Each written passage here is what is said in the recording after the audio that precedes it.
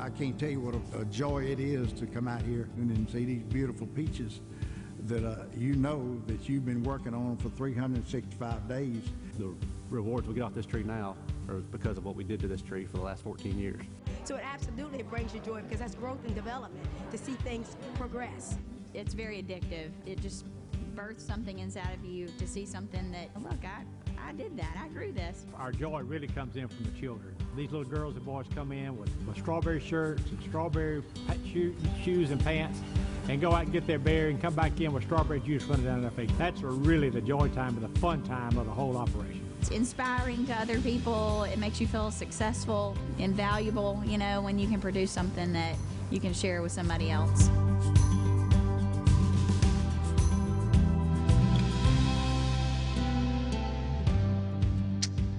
Good morning. Good to see you all this morning. Thank you so much for being here. I also want to say hello to our online and television audience. For those of you who are in the room, would you please give a big hand to our online television audience? As we get started, I want us to do what we do each and every Sunday, and that is pray for another church in the River region. I remind us each week, we believe that the kingdom is so much bigger than just us in this room, in this place, and in this space. And so this morning, we're going to pray for an Episcopal congregation called Church of the Ascension and their pastor, Reverend Candace Frazier. So let's pray for them as we prepare our hearts to receive God's word today. Would you pray with me? Father, we thank you. We thank you because you are so good, and the evidence of that goodness, it's all over our lives. Wow, wow. And Lord, as we come this morning, first we want to pause and we want to lift up Church of the Ascension. Lord, we pray that you would be with their members. Lord, would you bless them? Would you watch over them? Would you protect them?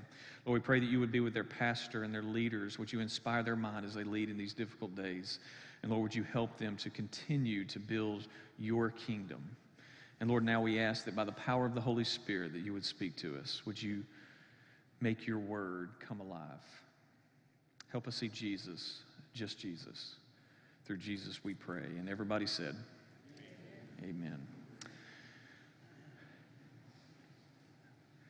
How do you do it? How do you survive it?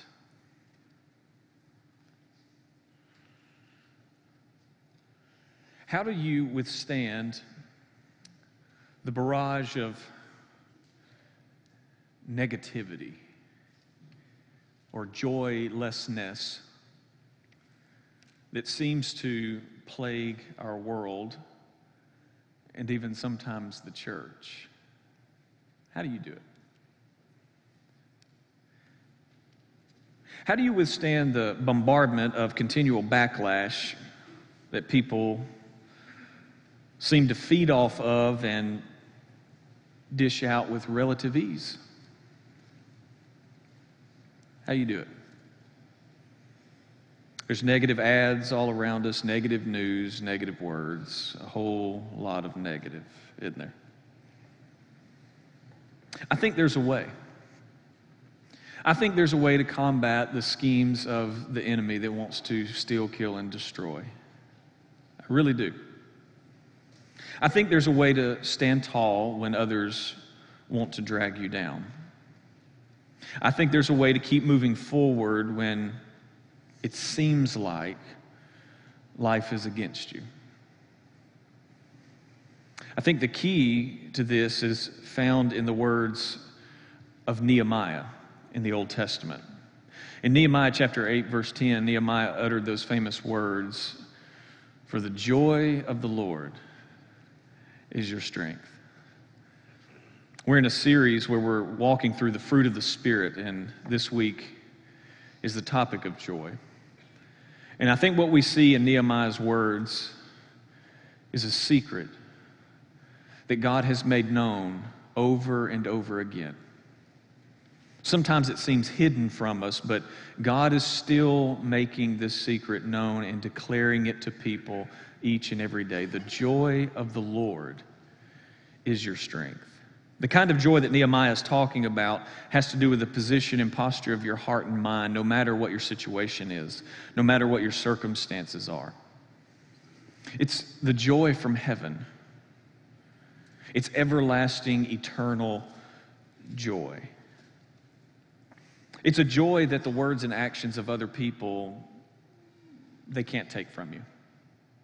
It's a joy that Satan himself, I think, wants to attack, but he can't touch it. And it's a joy that's only found in one place, just one. Just one. My question to you this morning is, how joy-filled are you? I mean, like, really. How joy-filled are you really? I could actually ask that question in another way. I could ask the question, how Holy Spirit-filled are you? But I want to be very specific. How joy-filled are you really?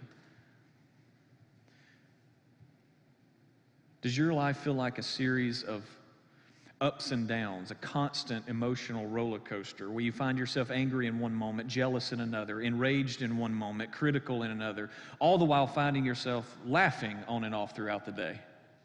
Have you ever been in that place where you're not really sure how you could experience such polarizing mood swings in such a short amount of time?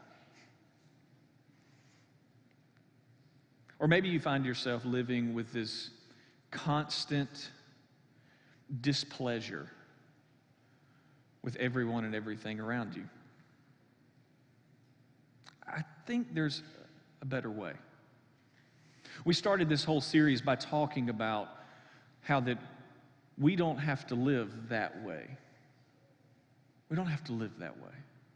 There's a way of living that Jesus offers us in the power of the Holy Spirit that is unlike anything that we can find on this planet. And I believe there's a way. I believe that there's a way to have joy, true, authentic, heavenly joy that can be consistent and continual in your life. I believe that there is a joy that can change your life. It can change how you live life. It can change your outlook on life. But again, it's only found in one place, just one. Jesus in John 15, which is where we're going to be this morning, is teaching us something very important. He uses this image, this metaphor about God being a gardener and Him being a vine and us being branches. Some of you may be familiar with this passage. And here Jesus is teaching us something really important, and He's telling us that He wants to see growth. He wants to see fruit in our life, but then He gets very specific with the kind of fruit that He wants to see. In John 15, verse 11, He says, I have told you this parable that He's teaching here, I've told you this so that my joy may be in you. Notice it's His joy. And He says, I want my joy in you. And something is going to come as a result of this. He says, I want my joy in you and that your joy may be complete or whole. Jesus says, what I'm teaching you here in John 15, the purpose is that I want to impart my joy into you. And when my joy is in you, your joy is complete. It is whole. Can't find it anywhere else but right here. The kind of growth that Jesus is talking about in John 15, and we're going to look at that in just a moment. The kind of growth that He is talking about here is, as one person put it, it is organic growth through a new inner dynamic and not mechanical compliance through external forces. Would you like for me to say that again? I will. The kind of growth that Jesus is talking about here is organic growth through a new inner dynamic. That's the power of the Holy Spirit in your life. It is organic growth through a new inner dynamic and not mechanical compliance through or to external forces. The kind of joy that Jesus is talking about here and the kind of growth in joy that Jesus is talking about here has to do with our relationship with Him. What Jesus is wanting us to experience is true, authentic growth in joy because of, as a result of, our relationship with Him. Authentic joy is based on that. It is based on who God is to you and who you are to God. Authentic joy is not based on the external circumstances of our surroundings. That is functional joy. And so many times that's what we feed off of, that's what we live off of in life. We live off functional joy, joy that just helps me function through the day. And we think as long as my surroundings are okay, the relationship surroundings, the work surroundings, whatever it may be, as long as my surroundings are okay, then I am joyful, right? And we just want a joy that helps us get through today. The kind of joy that Jesus is talking about here is true, authentic, everlasting, eternal joy that is not a result of what's going on around you, but a result of something that's happening within you by the power of the Holy Spirit. And that raises the question, how can I have authentic joy? How can I live in heavenly joy each and every day? I'm so glad you asked. John 15, verses 1 and 2. Jesus says, I am the true vine. Oh yes, there are other vines out there. Sure. There are other vines that you could connect your life to, but Jesus says, I am the true vine. I am the true vine, and my Father is the gardener. Verse 2, He cuts off every branch in me that bears no fruit, while every branch that does bear fruit, watch this, He prunes so that it will be even more fruitful. The first thing that we have to do if we're going to live with authentic heavenly joy in our life, the first thing we have to do is we have to embrace the pruning process. I don't know about you, but that just does not sound fun. But what Jesus is saying here is that the Father, the Master Gardener, He prunes us so that we could be even more fruitful. Again, in context here with verse 11, that fruitfulness is more joy. More joy. And we need not resist the pruning process of even the things that look good or we think are good in our life so that we can be even more fruitful. And that's the scary question that is, I think, before us. And the question is, are we willing to give up some good things in order to gain great joy? Are we willing to give up some good things?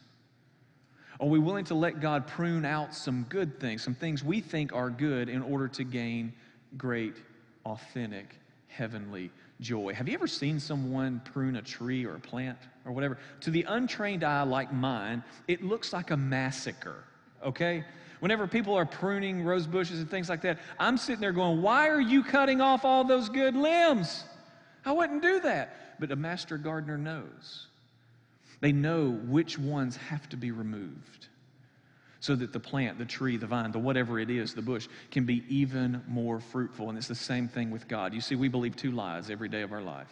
Number one, we believe that, well, no one knows me better than me. And the second lie that we believe, because we believe that no one knows me better than me, the second lie that we believe is that we believe that no one knows what is good for me better than me. It's like a bush trying to tell the gardener, don't prune there. Luke 12 tells us that God knows the number of hairs on your head. For some of you, that's not hard, I get it. But the point, just joking. You should see my genetic pool. Anyway, the point is not about hair there. The point that Jesus is making about the Father is that He knows you even better than you know you. Remember how we started this series, the prayer that I invited you to pray as we go throughout the summer. Lord, show me me. Lord, show me me. He knows you more intimately than you even know you. And so we have to embrace this pruning process where we trust God, the master gardener, to prune out of us things that they may seem good, but they're not going to produce lasting, authentic joy in our life. And Jesus looks at His disciples in verse 3 here, and He says, you're already clean because of the word I have spoken to you. He has spoken God's word. He spoke it out loud to them. He breathed it out. He inspired it, if you will. And that's what God does. God's word with the Holy Spirit comes into our life, and what they do is they confront us. They point out the idols that are in our life, the things that we hold on to so dearly in life, but there are things that only bring temporal or seasonal joy.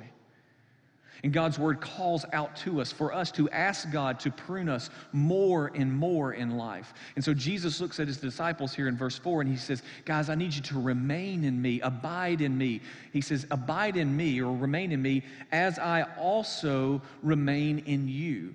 This is very important. What Jesus is saying here, he's saying, guys, I'm pleading with you to stay with me, remain in me, abide in me, stay connected to me, because I'm never going to break or sever the connection. I'm not going to do it. He said, I'm not going to give up on you. I'm just asking you to not give up on me as we go through this painful pruning process. But the end result is joy in your life. So many times we think that we're going through a difficult season in life and we only see the negative, but God is actually doing something beautiful and he's pruning us in some way. Sometimes we are going through a difficult season in life and we think it's actually the enemy attacking us, but it's actually God at work, pruning things out of our life, working things together for good. And the first thing we have to do is embrace this pruning process. Now you may say, how do I know when I'm embracing this pruning process? It's when you can pray the dangerous kind of prayer where you say, God, whatever is in me that is not of you and does not produce authentic joy, you can have it.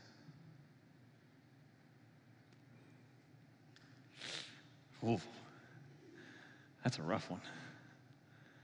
God, whatever is in me that is not of you, that does not produce authentic joy, heavenly joy, you can have it. The first thing we have to do is embrace the pruning process. The second thing we have to do is we have to admit that we can't grow ourselves. Oh, we like to think that we can. We like to think that we can do this on our own.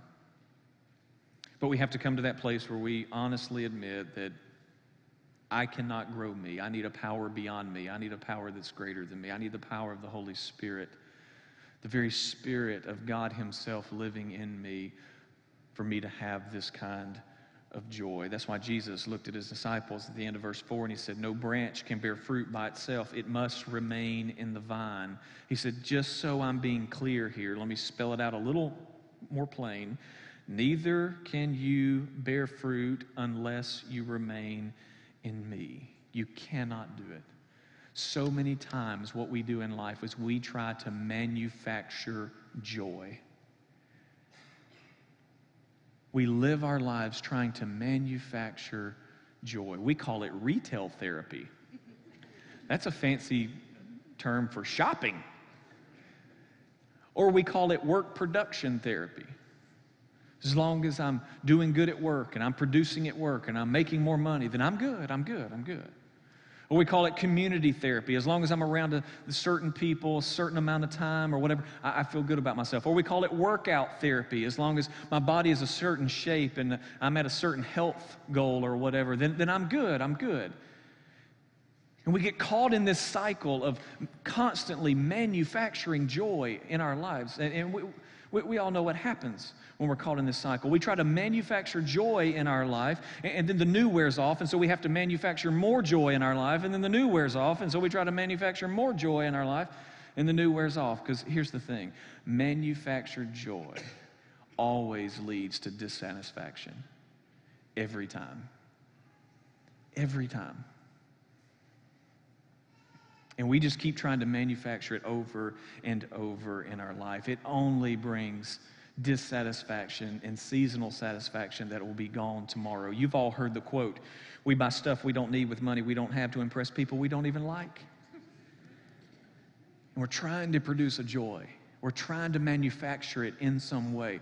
But we need to say what the psalmist said in Psalm 43, verse 4, when he says, I will go to the altar of God. I will go to the altar of God, to God, the source of all my joy. All the joy that I need in life is found at the feet of God, he says. He says, so I'm going there because there is the real source. What Jesus is saying in John 15, he's saying it takes me, I am that source. And so he repeats himself in verses 5 and 6. He says, I am the vine and you are the branches. If you remain in me and I in you, you will bear much fruit. It will happen. But apart from me, you can do nothing. If you do not remain in me, you are like a branch that is thrown away and it withers. Such branches are picked up and they're thrown into the fire and burned. Notice that the language Jesus uses here. If you do not remain in me, you are like a branch that is thrown away and it withers. Withers. Jesus is saying there's two options here. You remain in me, you stay connected to me, or you wither. You either find your ultimate joy in the Lord, or you're going to die trying to manufacture your own joy, and you will wither. Sometimes we call it being burnt out. Sometimes we call it being in a slump. Sometimes we call it a dry season or the blues. We call it a lot of different things. Jesus calls it withering. And right here, what Jesus is saying to us, he's saying, I am Psalm 1 for you. Remember how the book of Psalms starts? Blessed is the one who does not walk in step with the wicked, or stand in the way that sinners take, or sit in the company of mockers, verse 2, but whose delight is in the law of the Lord, and who meditates on his law day and night, verse 3. That person is like a tree planted by streams of water, which yields its fruit in season, and whose leaf does not what? Wither. Whatever he does prospers, meaning in every circumstance, there's going to be fruit. Does not wither. You see, the thing here is this. You do not wither overnight. Just like you don't grow into maturity overnight, you also don't wither or die overnight. Have you ever seen a branch cut off a tree? The branch is cut off, and for a while, it's still green, still flexible. It looks like it's connected. So many times that's us. Still green, still a little flexible. It looks like we're connected. But eventually, green turns to brown, and flexibility turns to brittle. No nourishment. Dead. See, what I don't want for you is that one day you wake up and you walk into the bathroom, you look in the mirror, and you stare at yourself and you say, who am I? What happened to me? When did I become this person? What happened back there when I was cut off and maybe didn't even realize it? Oh, I went to church. Oh, I knew all the words to the songs. I had a Bible. It even had my name on it. Not connected. I don't want that for you. That's why point number 3 is you have to stay connected to Jesus. Sounds simple, but simple and easy are two completely different things. If we're going to have authentic joy, we have to embrace the pruning process. We have to accept that we cannot grow ourselves, and at the end of the day, we have to stay connected to Jesus. Don't cut yourself off from the source of life and joy. Don't settle for seasonal, temporal, functional, manufactured joy that you're just going to have to manufacture more of in your life. Don't do it. Don't do it. You have to stay connected to Him. That's why Paul would write in Philippians 4:4, he says, always be full of joy. Where's the joy? In the Lord. In the Lord. It's the Lord's joy. Always be full of joy. He didn't say joy in general. No, joy in the Lord. You see, when you stay connected to Jesus, the temperament of heaven is imparted to you in the midst of anything and everything you go through in life. And that joy is there, and no one can take it from you, even in the most difficult situations. There's an undercurrent of joy that springs up. Isaiah gave an external image to describe what happens to us internally in Isaiah 61, verse 10. He says, I am overwhelmed with joy. Where's the joy? Joy in the Lord, my God. That's where it's at. He says, for he has dressed me with the clothing of salvation and draped me in a robe of righteousness. We have to be careful that we do not reduce salvation to, I get to go to heaven one day. Salvation is here. Salvation is now. Righteousness is here. Righteousness is now. And the joy that we can have in the Lord is right here, right now. But it's only found in one place. And you have to be connected to Jesus by the power of the Holy Spirit. There is no other way. No other way. So my question is, how joy-filled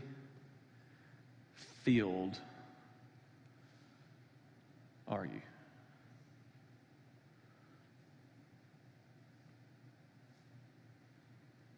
I mean, really. How joy-filled are you really?